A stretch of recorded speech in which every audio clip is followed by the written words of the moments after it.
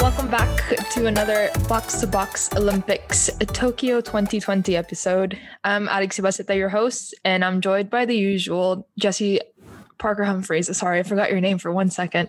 And Abdullah. How are you two? Mine's harder than Abdullah's because he's got the same name twice. So that's it. You can't go wrong there. But I'm not called Jesse, unfortunately. I was going to say, I don't know. I think my mom went to like Jesse or Jesse Abdullah. And I was like, that's not right. Why don't we all just change our names to the same thing twice? We just play in sync. Please make it easy. Yeah. I'm just going to say Jesse from now on. And then Alex. Oh, in football, I'm known as Alex Chile because there's like 3 different owls. So I'm nice. Alex Chile at football. So that's something. But yes, anyway, we're here to talk about women's football at the Olympics. Group stages are already done. We have the quarterfinalists. Some fun matches so far, I would like to think, in the group stages. A bit of drama, a bit of everything. And of course, Vivianne Miedema broke yet another record, scoring the most goals at the Women's Football Olympic tournament. Well, just one tournament ever, with 8 goals, surpassing the other GOATs, Christine Sinclair. And obviously, I think we're going to get right into the juiciest matchup, or at least the best team that I think the 3 of us can probably agree on. Obviously, Sweden, they beat the US 3-0 in the opening match, beat Australia 4-2. That was a good match. And then easily beat New Zealand 2-0. The perfect group stage, and I think we predicted that the first episode. We predicted that Sweden would top the group after a win with the US, so I think we're proud of that. But let's get the general thoughts. Obviously, the big game here is a 3-0 win over the US. Jesse, did that surprise you, or were you kind of? I think we're expecting the win, but a 3-0 win is quite a lot. Yeah, it did. As you said, I mean, I think we've crowed enough about it on Twitter that we did think that Sweden would win, but I was definitely more envisaging kind of, a nervy 1-0 rather than such a comprehensive victory. And Sweden just able to make the same runs, like both through the center of the US team and down the right-hand side. And I think Bayern Munich will be really happy that they picked up Sofia Jakobsson before this Olympic tournament, because she's had an absolutely fantastic set of games. She's been super impressive. I'm sure we'll come on to the US in a bit, but I thought Sweden just didn't look phased at all. And even going into that game, obviously Magda Eriksson missed that one. I think lots of people were a bit like, well, how are Sweden going to be able to manage without her? She's quite talismanic to them, but they did not look phased at all. And there were a couple of moments, Kristen Press had a great opportunity to make it 1-1, and maybe the game would have been different if that had gone in. But overall, it just felt like Sweden were a class above. And it was complicated for a lot of people to admit that, rather than it being down to a bad US game. I do agree that, the Americans still had a lot of chances. I think that's undeniable. The team that they are, they're going to get chances on net no matter what. But I think Sweden were just turned on, and that was all without Magda Eriksson on top of that. But Abdullah, what has been the most impressive of the Swedish side so far? I think I've liked their team setup. I've liked the way they've set out. If we remember, go back to the April friendly, and I know that's the one that that sometimes we keep going back to because obviously it's the most recent one when they played them. But the Sweden played with the three at the back in that game, and they managed to hold on for 85, 86 minutes, whatever it was, and then they gave away an unfortunate penalty, and they drew the game. But I think going back to this 4-3-3. I'm playing Asllani as like this 3-8, as we can call it now, and then you have the front 3 of Jakobsson, Blackstenius, and Rolfo. I think for me that combination of those 3-4 players have been absolutely fantastic. I think the defenders, especially at centre back with Ilstedt and Bjorn, they surprised me at how they kept the US quiet, especially with no Magda Eriksson there. And I think it just worked out. And you got Caroline Sager is there as well, who's screening the defense extremely well. So I think what most impressed me is their balance and their setup. I think because they've almost got this perfect blend of enough defensive talent along with attacking intent and players who can interchange and do all those things. So and we saw it throughout the group stage in all the games that they won. They've won pretty emphatically, in all the games that they've played. Yeah, I think we can agree with that. But Jesse, talking about the Swedish side, I think there's a lot of individual players that kind of progress the team, if that makes sense. I mean, they don't really carry the team on their back, I don't think so, but they have that little spark that helps Sweden a lot. Who has been Sweden's best player for you? Yeah, I think there's been a number of standout players. I think Hannah Glass had a great game against the US. I think Aslani's looked really good. But yeah, as I said, I think Jakobsen has just it feels like she's been really good at making the most of opportunities. And when she gets hold of the ball, really like putting them on the plate for Sweden's attackers. Something we've always said about Sweden is they look great, but sometimes they do struggle to score. They struggle to make the most of opportunities. And actually, when I was watching them play against Australia, there was like some moments where you felt like that was maybe happening again. But that moment where Sweden scored their opener, even though they'd been kind of under the cosh from Australia for most of the first half, when Catley just gets pulled out of position, Jakobsen straight away is there putting in like a perfect cross. And I just think she's really summed up, she's a quality player, but I think she just really sums up how like lots of these Swedish players feel like they've just taken that next step, but we don't always feel like we get to see it or get to see it consistently. And I think that's just what we're seeing a lot more of. Yeah, and we kind of picked on her, but Jonah Anderson for Chelsea, she didn't have the best performances for Chelsea, but I think she's been pretty solid for Sweden. I think at one point, it was against the Australia game, I think it was a long cross, and her first touch was just absolutely amazing. Left foot, just pushed the ball in front of her and got a cross in. I was like, wow, okay. But Abdullah, and one player that also we haven't really seen the best of necessarily in club level, injury wise and everything. But Rodfo has been pretty solid for Sweden. What are your thoughts on that? Yeah, no, definitely. I think she's kind of surprised me a little bit because, whenever she's played for, her club side at Wolfsburg, it was always someone that, had talent, she can attack, but her end product has always let her down, whether it's poor shooting accuracy or crossing or whatever it is. It's like she gets into great positions. I remember, the first leg against Chelsea, she ran past a couple of players multiple times, but when it got to getting that cross in or it got to, shooting against goal, it's just wayward, right? And then that's kind of been the story of Rodolfo to an extent. And I think the move to Barcelona has reinvigorated her. I think it's probably given her a lot of motivation to perform now at the Olympics. Like the almost the stress of finding a new club is gone. It's confirmed, and it was confirmed early. And I mean, the 2 goals against Australia is a testament to that. Both games against the US and Australia, she's taken 6 shots, and she's had 4 on target, which is, again, in terms of percentages, is pretty big for her. She had a couple of shot assists in the game against the US. So, I mean, she's contributed in the games that she's been playing and from this left-sided position. And I think the way that they're playing, and because Aslani can come in and kind of take in the spaces in the half space and kind of combine with over there, I think it just works like a treat for the way she wants to play. I think she's better out wide than she is as a central striker. Jesse, you feeling okay if Chelsea have to face Barcelona again? Well, if Jonah Anderson can now keep players like Tobin Heath in her pocket like that, yeah, sure, let's do this. That's fair enough, though. But Sweden faced Japan in the quarterfinals. Jesse, should we expect them to have trouble beating the hosts? I think we saw when Japan played Team GB that they can be a very effective team at holding on to the ball. They're very organized. They can put pressure on players. And I thought what they did really well against Team GB was really effectively identifying who those like danger players were and basically putting two defenders on them. But I think ultimately Sweden will probably be too strong for them. I don't think Japan offer much threat going forward. So I think it might just be a case of how long it takes Sweden to break Japan down than anything else. Yeah, I think that's fair. Chile almost had it, to be fair. That one header that may or may not have crossed the ball. Christian Leder had a lot to say about that. But let's not get into that because I will cry probably. But Abdullah, what are Sweden's weaknesses? Every team has one. What can be their downfall this knockout stage?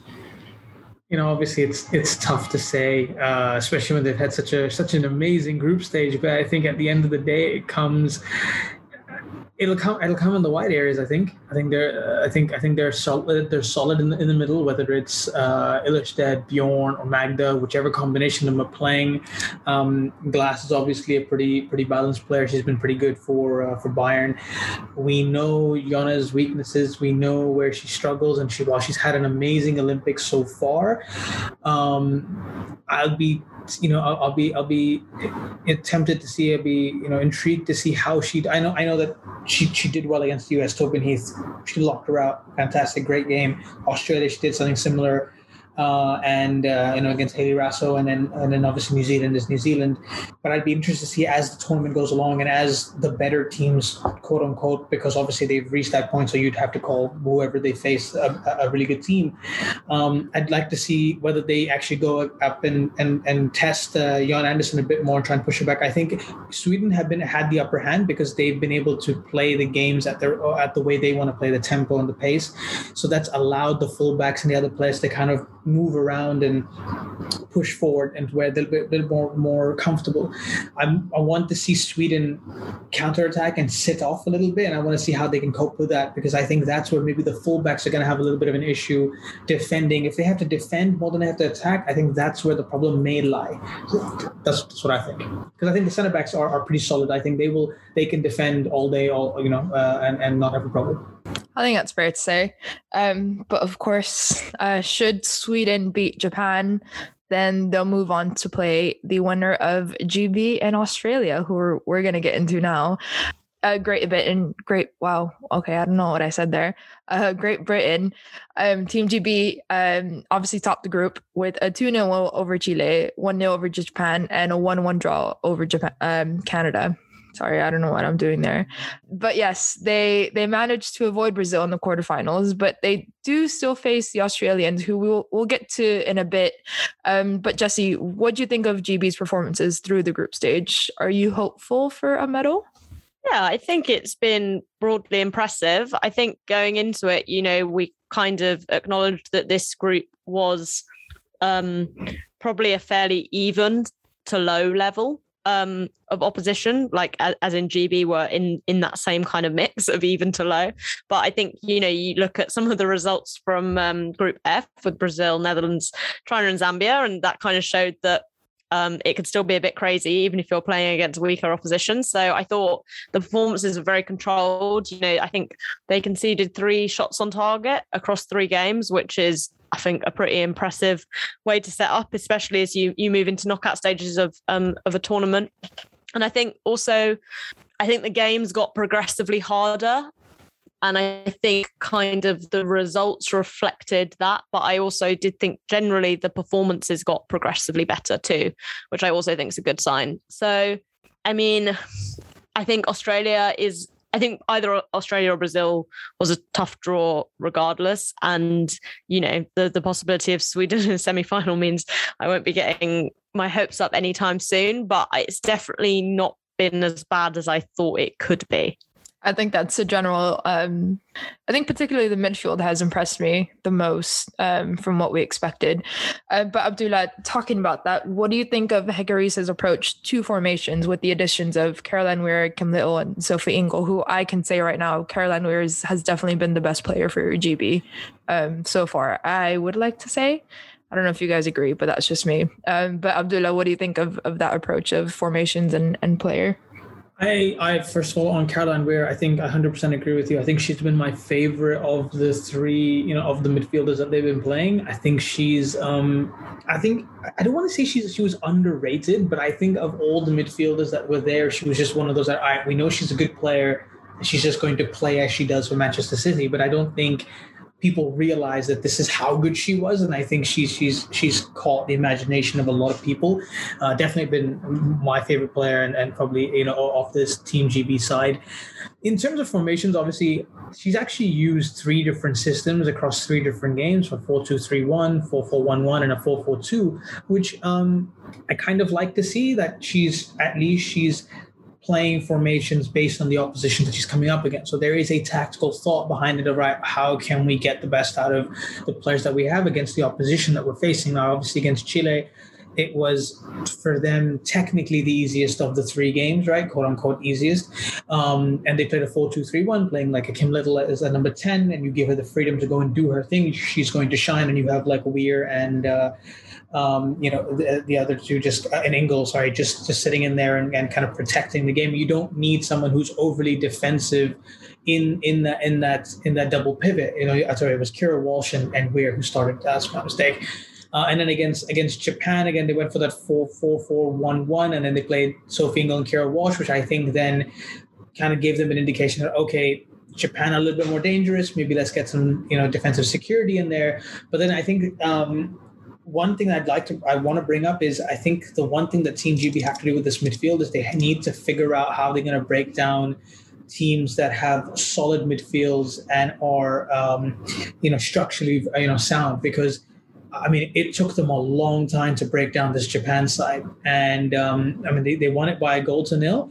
But if I look at the XG, Japan had a 0.71 XG compared to Team GB's 0.44. And yes, I know that they won the game, but that's not a great sign when you're looking at it going, the opposition who lost created more quality chances than you, and you have a arguably better midfield, and creative talent in front of you.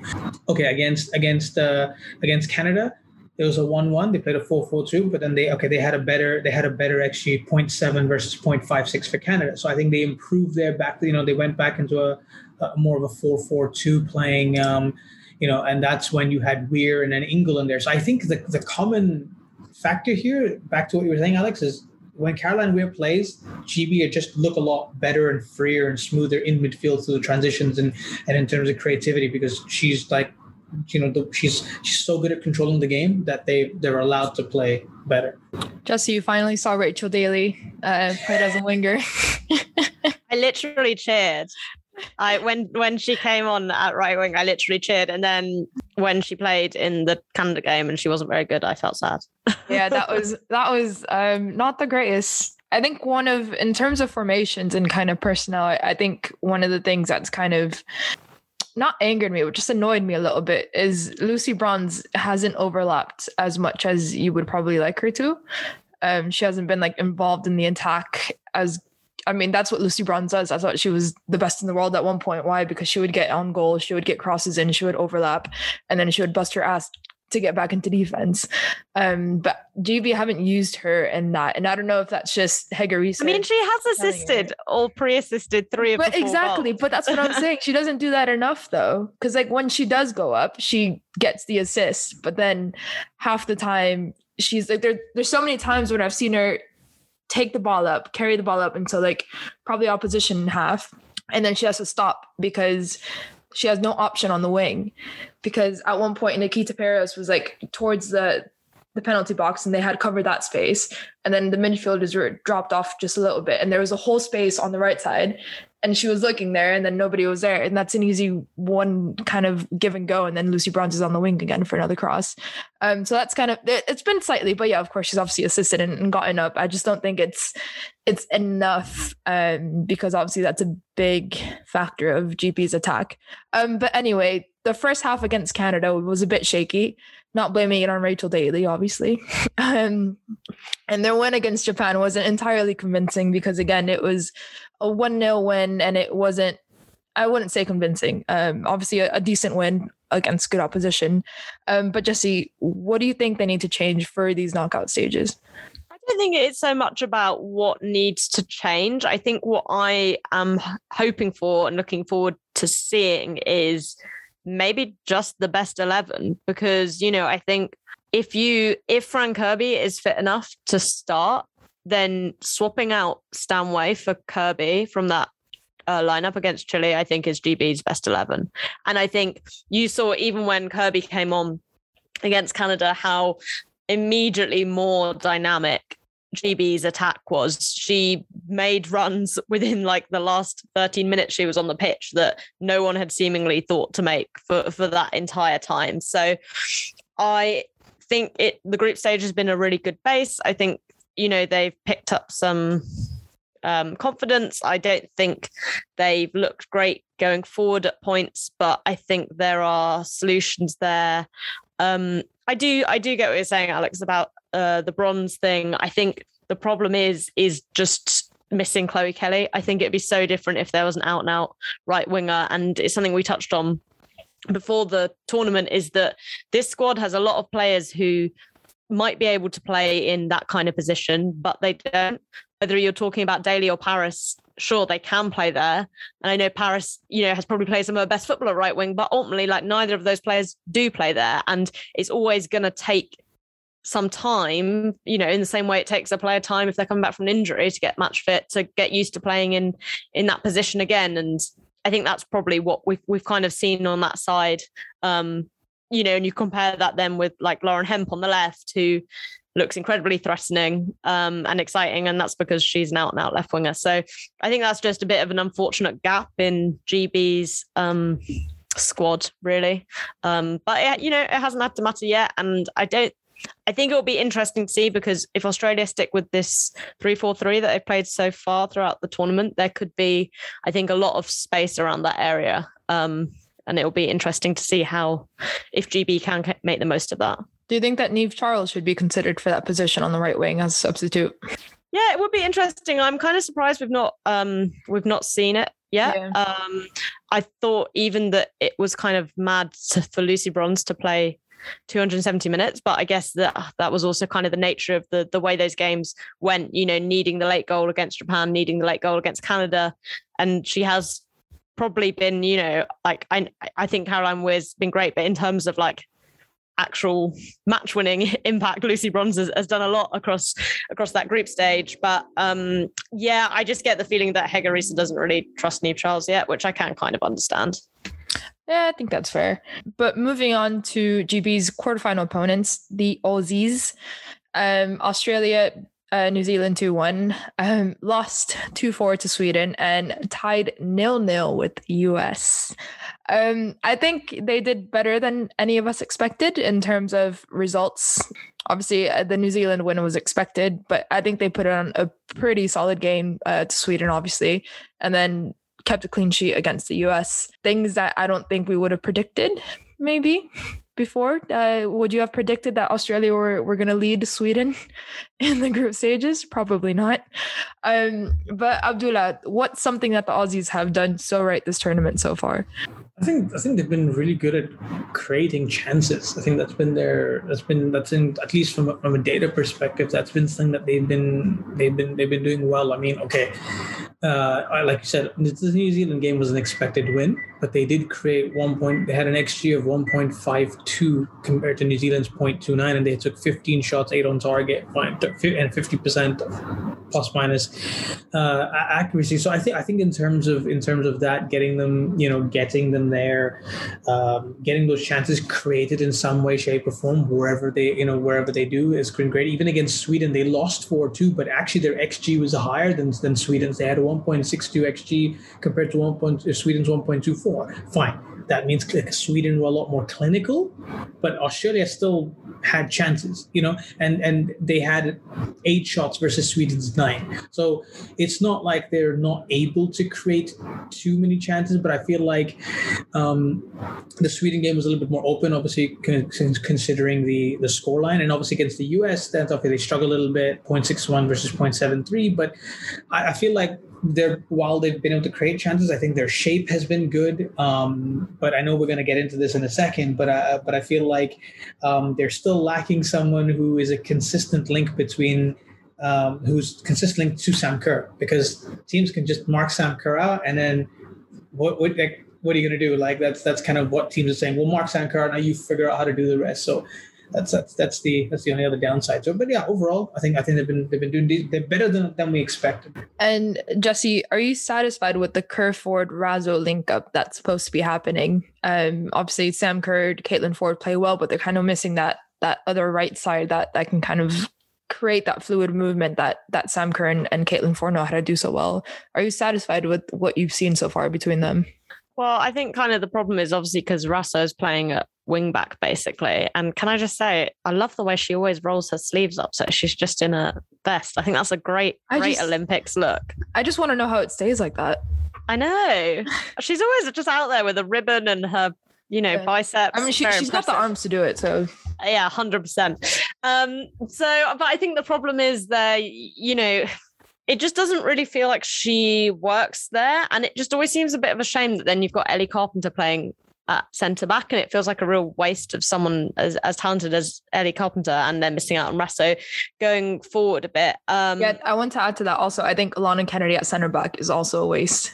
Yeah, it feels like, so it's a bit unfortunate because in some ways you're like, the 3-4-3 has worked really well for Australia. They've got some great results. They've had some decent performances. But at the same time, you're like, it still doesn't feel like it's quite the right fit.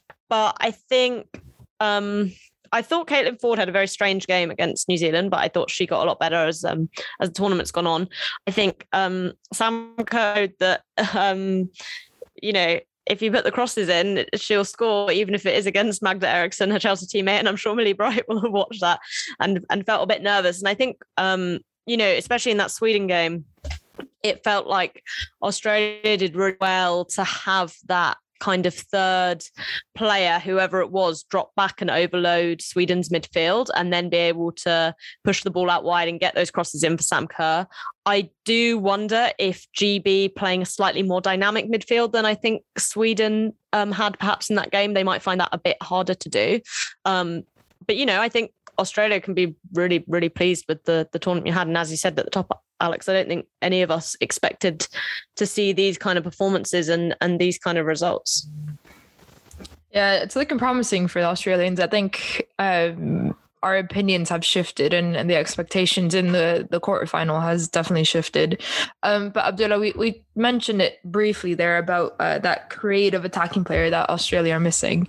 But what else, obviously the reason why we weren't really expecting much of the Australians was because of their lead up to the Olympics. It wasn't the most convincing run, obviously with COVID. They got struck a lot. And I mean, they had, not to say no an excuse, but like New Zealand and Australia, we knew that there was different factors from behind the scenes that were definitely going to take a toll on this team. And clearly they've stepped up from that.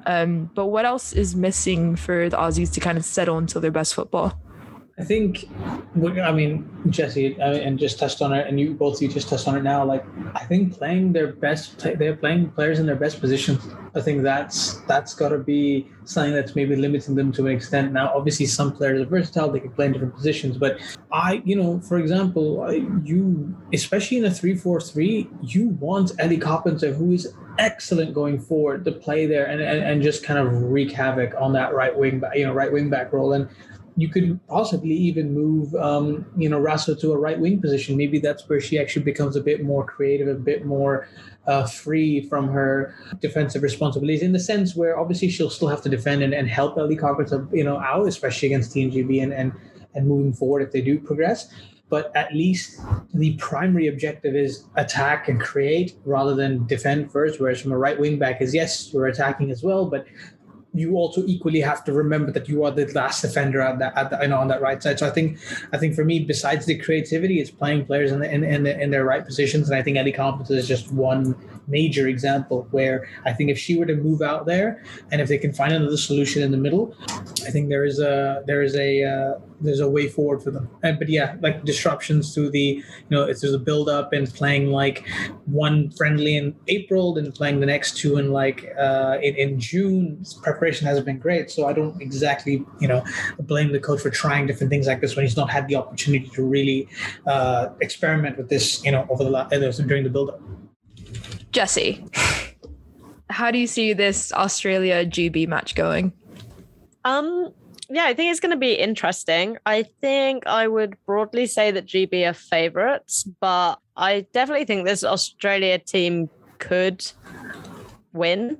I think that Australian back line is still permeable, and as we've kind of talked about, that it doesn't really feel like the right players are necessarily in the right positions, or they've kind of moved people around to try and make this formation that suits the team as a whole.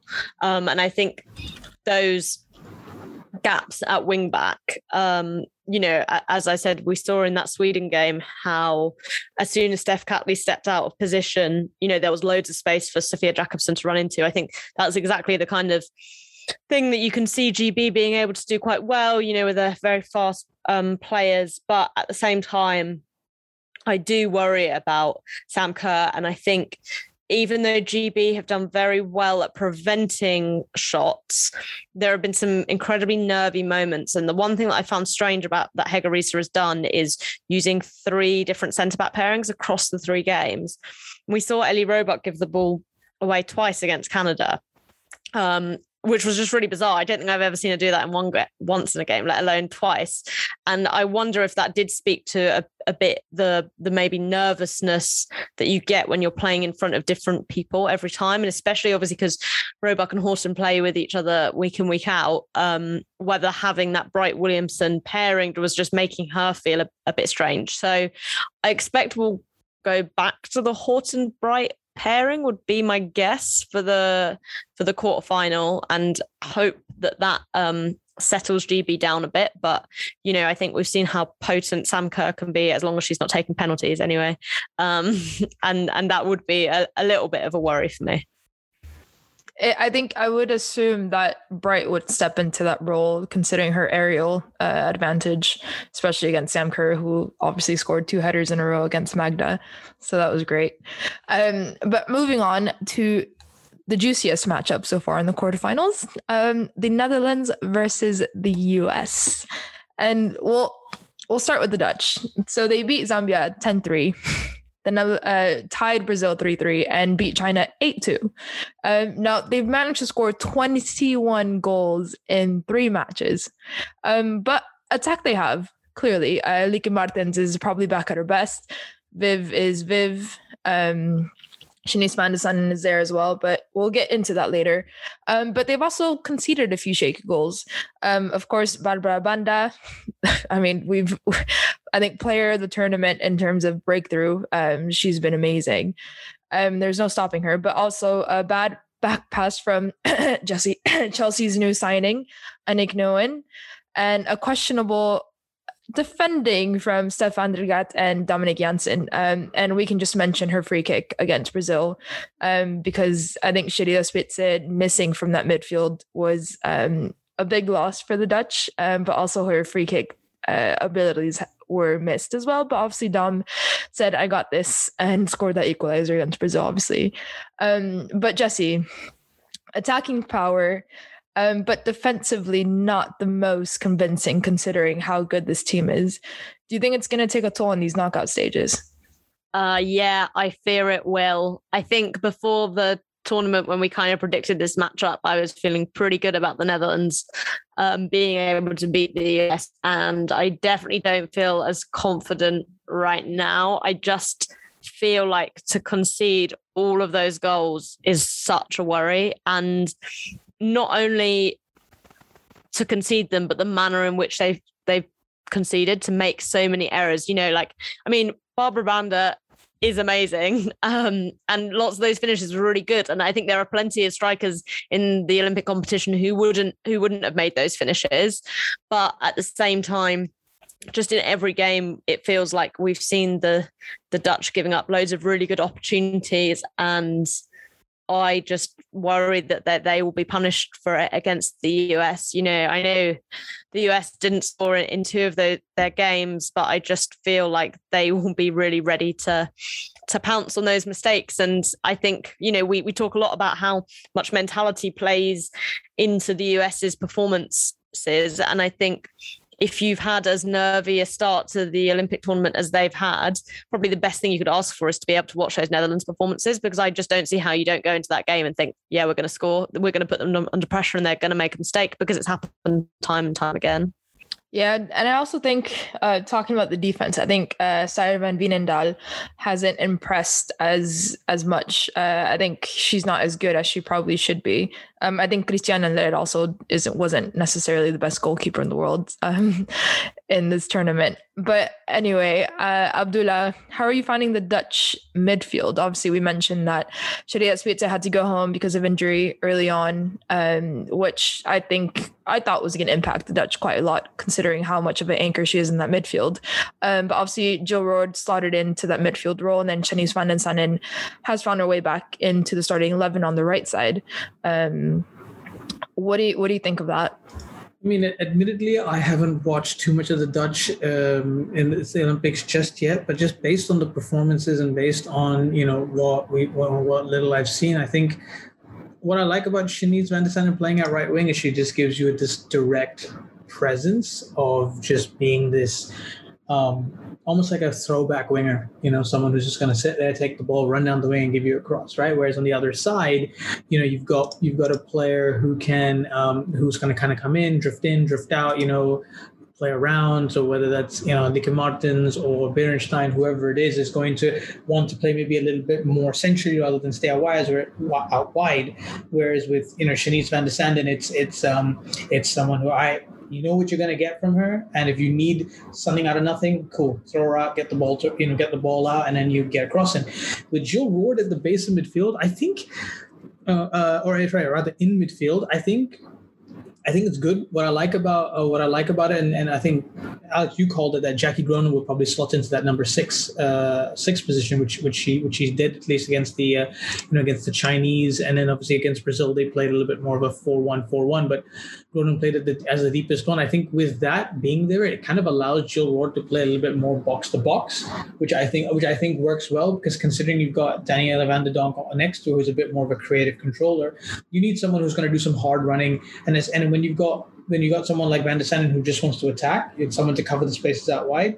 I think Roord is a really, really good asset in that sense. So I think against the US in the next round, I think she's going to have to be a little bit more disciplined. I think she's going to have to track the runs of of whoever combination, whether it's Lindsay Horan or whoever, and Rose Lavelle, or Sam Lewis and Rose Lavelle, who's going to be playing in midfield. But I think I'm a little bit more confident in the Dutch three matching up against the American three more than before, after having seen this. But they're gonna need to be a little bit more disciplined, I think, and not concede these goals. I mean, 8-2 and 10-3 is great, but then when you're conceding 3 against Zambia and 2 against China, is got to ask a couple of questions. Like, why are we conceding goals against teams we're smashing? In terms of the goals going forward. And obviously, Jesse, you touched upon it there about the Dutch getting their revenge against the Americans finally. Obviously, their defense hasn't been the most convincing, hasn't been the most solid, but their attack definitely has. And I think the Americans haven't been as solid in their defense either. They've been a bit shaky with their passes coming out. Julie Ertz hasn't been as convincing. Even Crystal Dunn, for Crystal Dunn not to have a good tournament, that takes a lot. But how do you think that the Dutch can win this from what you've seen so far? I think probably it's 2 words, and it's Vivianne Miedema. She's had a great tournament, and as you say, she has like 7 names, so it's not just 2. Okay, sorry, I haven't put all the other ones in, but okay, I'll go with just the famous 2.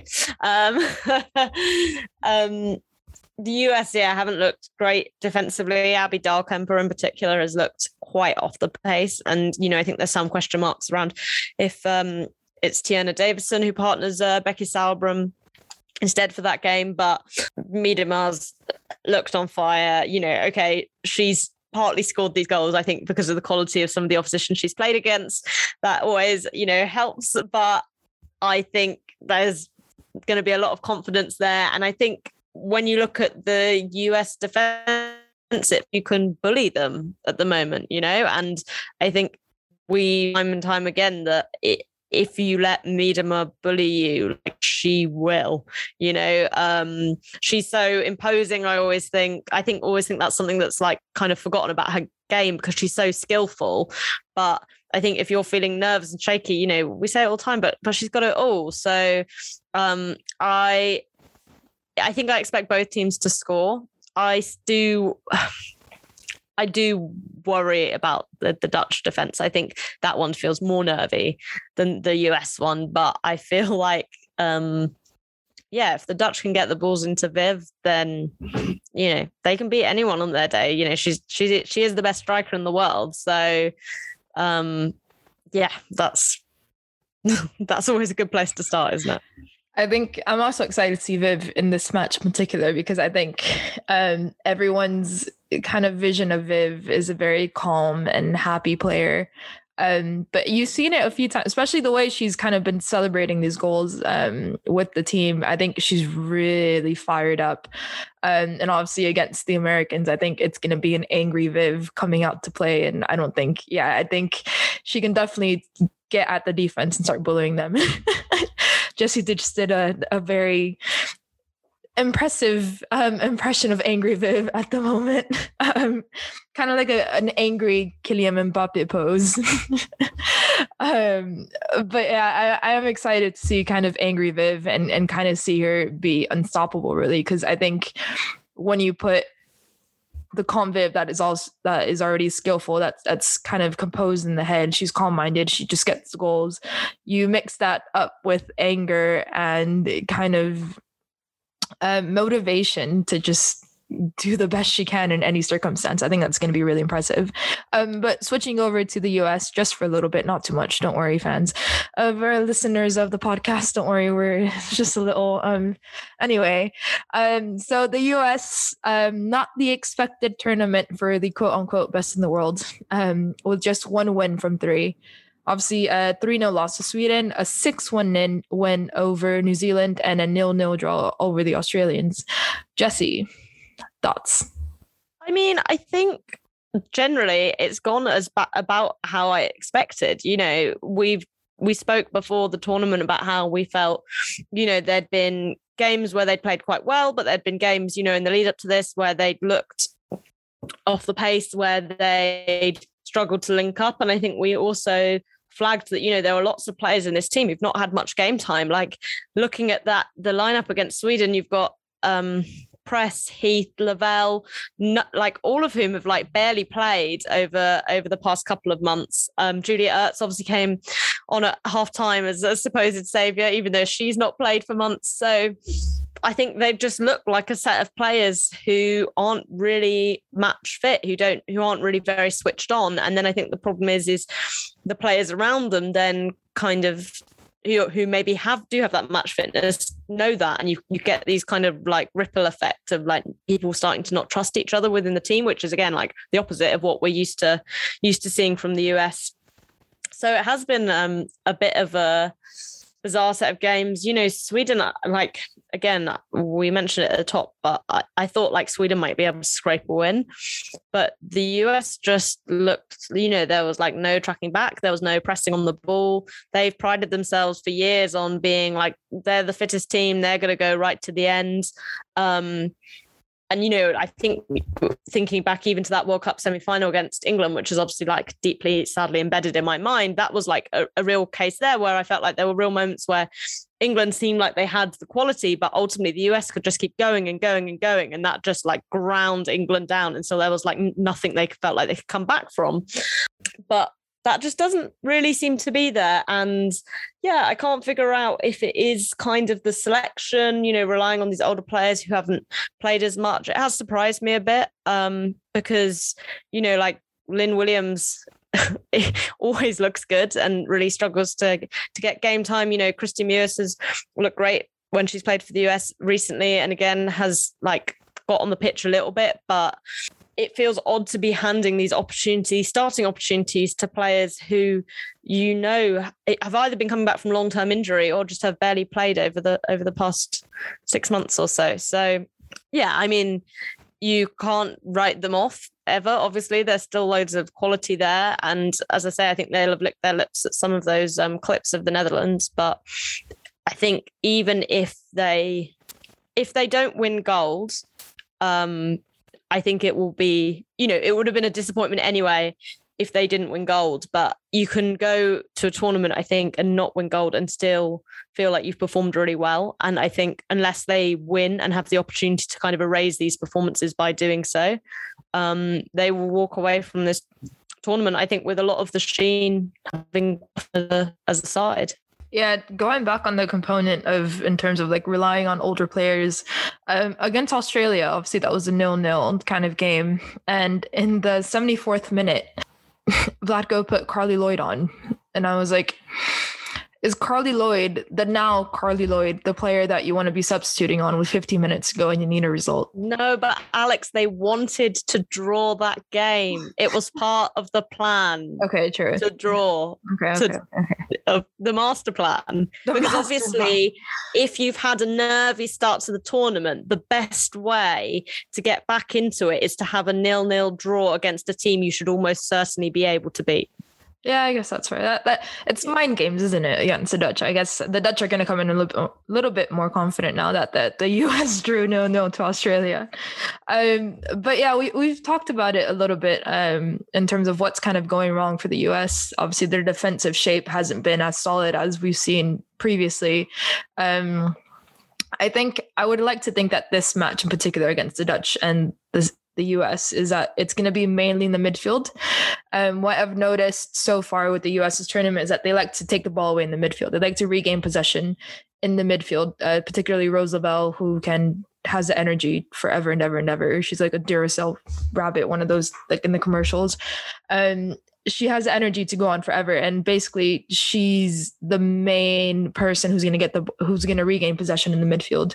And then once again, possession, she usually knocks it back to Ertz, who knocks it out to Tobin or Rampino, who's ever on the wing.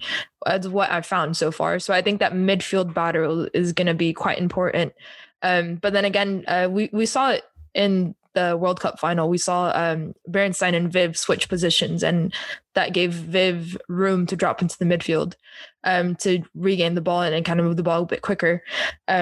Get the kind of, because obviously Julie Ertz was on Viv that game, which I doubt was going to happen again, because obviously I think the Dutch studied that. Knowing Serena Wiegman, she's probably going to study that game over and over again and kind of go off of that. But obviously it's a new coach. But yeah, I think the midfield battle is going to be the most important in this. Obviously, Jesse, you mentioned, getting balls up to Viv is going to be probably the most crucial part of this entire thing. Which, whether it be Lieke, Lieke Martens could also be the difference here. If everyone's on Viv, that means Lieke has a space to dribble inside and take a shot on, like she did against Chelsea in the Champions League final. Abdullah, but talking about the Americans again, where has it been going wrong? Obviously you mentioned defensively, but it's been other side of the pitches as well. So what's your thoughts on that?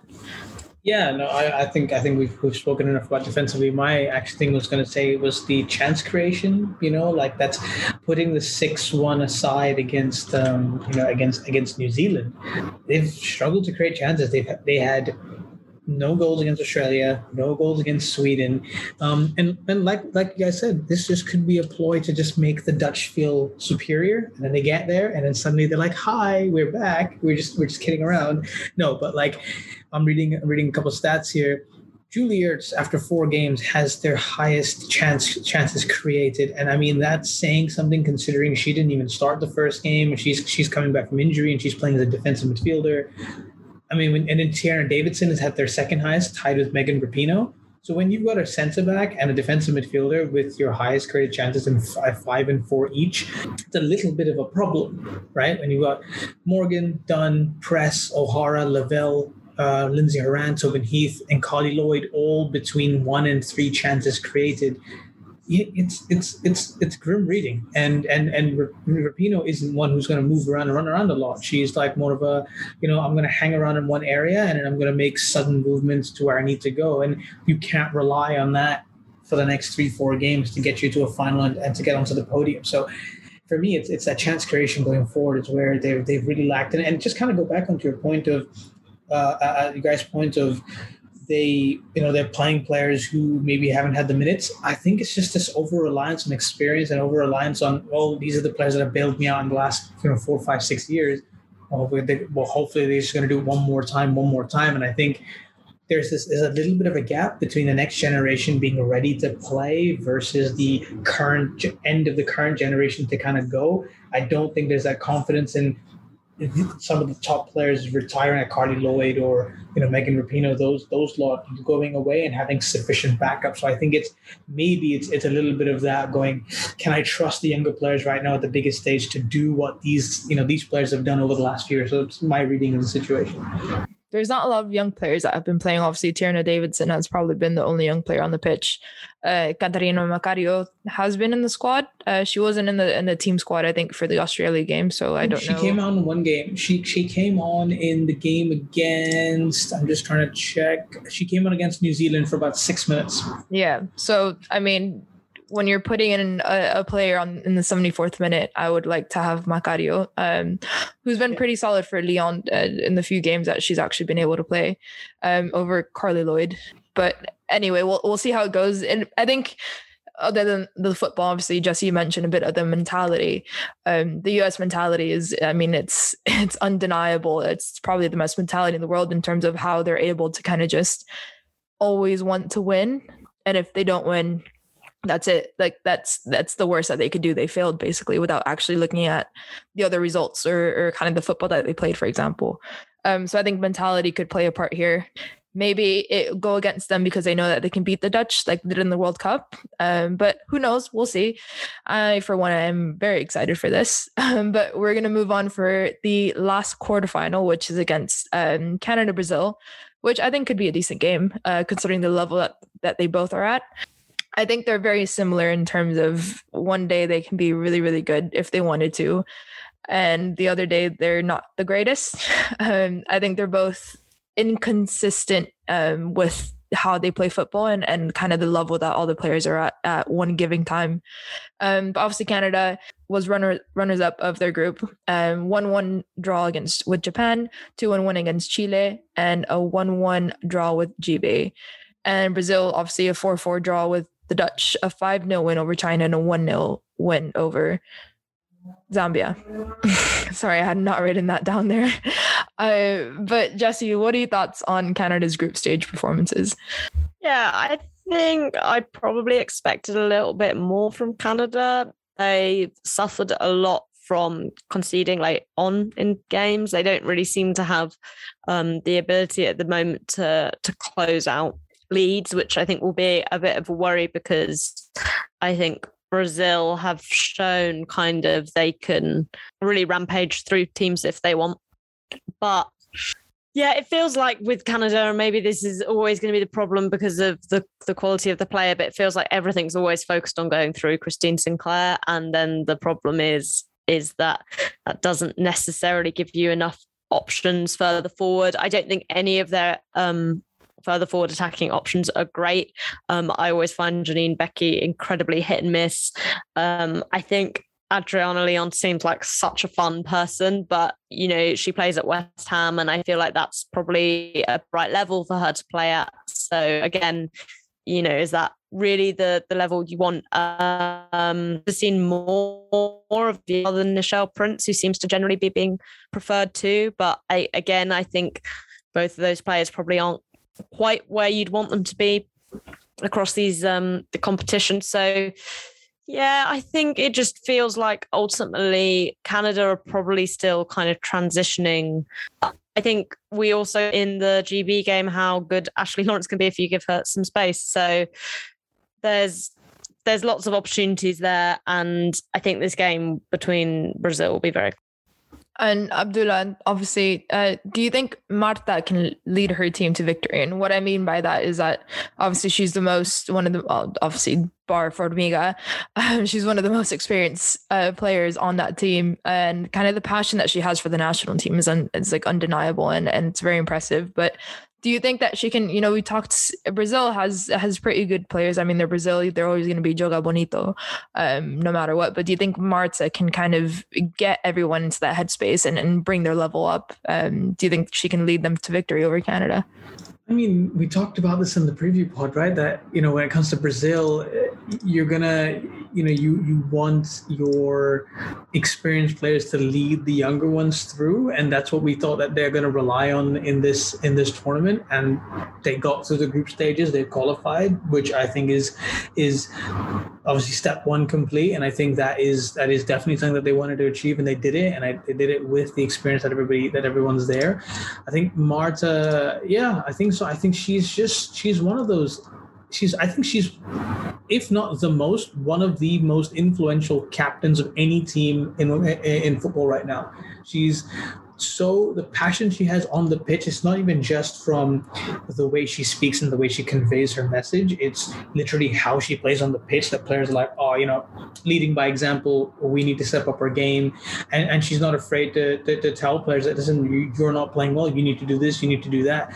So when it comes to such an intense, important game, especially for Brazil, who I think would be extremely happy getting past Canada and going to the next round. And I think for them, that would be like, okay, a successful Olympics. I mean, they probably won't say that, but realistically, considering the other clubs, countries that are there, I think she can do it. I mean, like Jesse said, Canada haven't been the most impressive in the group stages. I think we expected more from them, and I mean, we even said that the quality of players that they have, you expect them to be doing better. But so I mean, at this stage, it's literally 50-50. I really think it could go either way. And but the it's almost like Marta versus Christine Sinclair. Which experienced head is gonna rally their troops forward and get them through? And Jesse, you spoke about Canada there and kind of their lack of a few things and their kind of inconsistency and some of their top players, Janine Beckie in particular. But what do you think of Brazil? Yeah, so I only watched the Brazil-Netherlands game. But for me, Brazil, I think something that's kind of impressed me has been their physicality.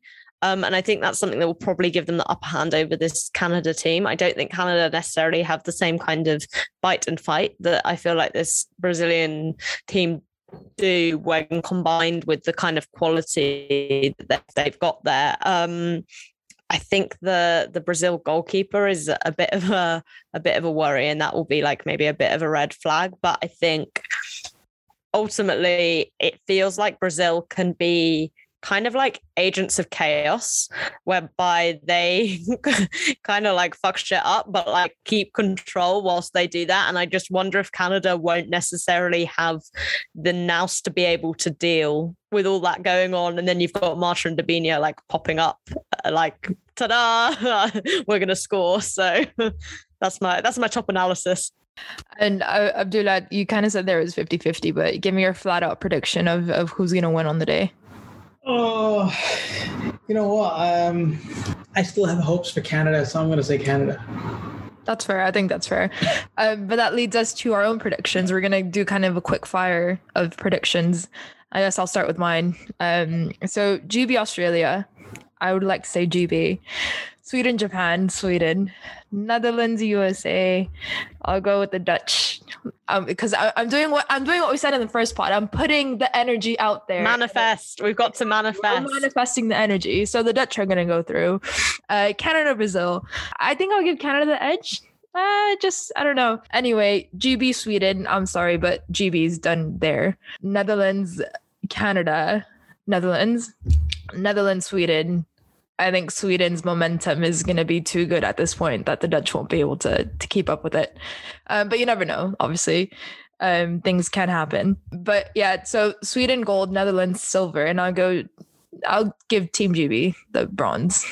All right, Jesse, you go. Yeah, I'll say GB, Sweden, the Netherlands. I'm going to speak it into existence again, but I do think Brazil will have too much for Canada.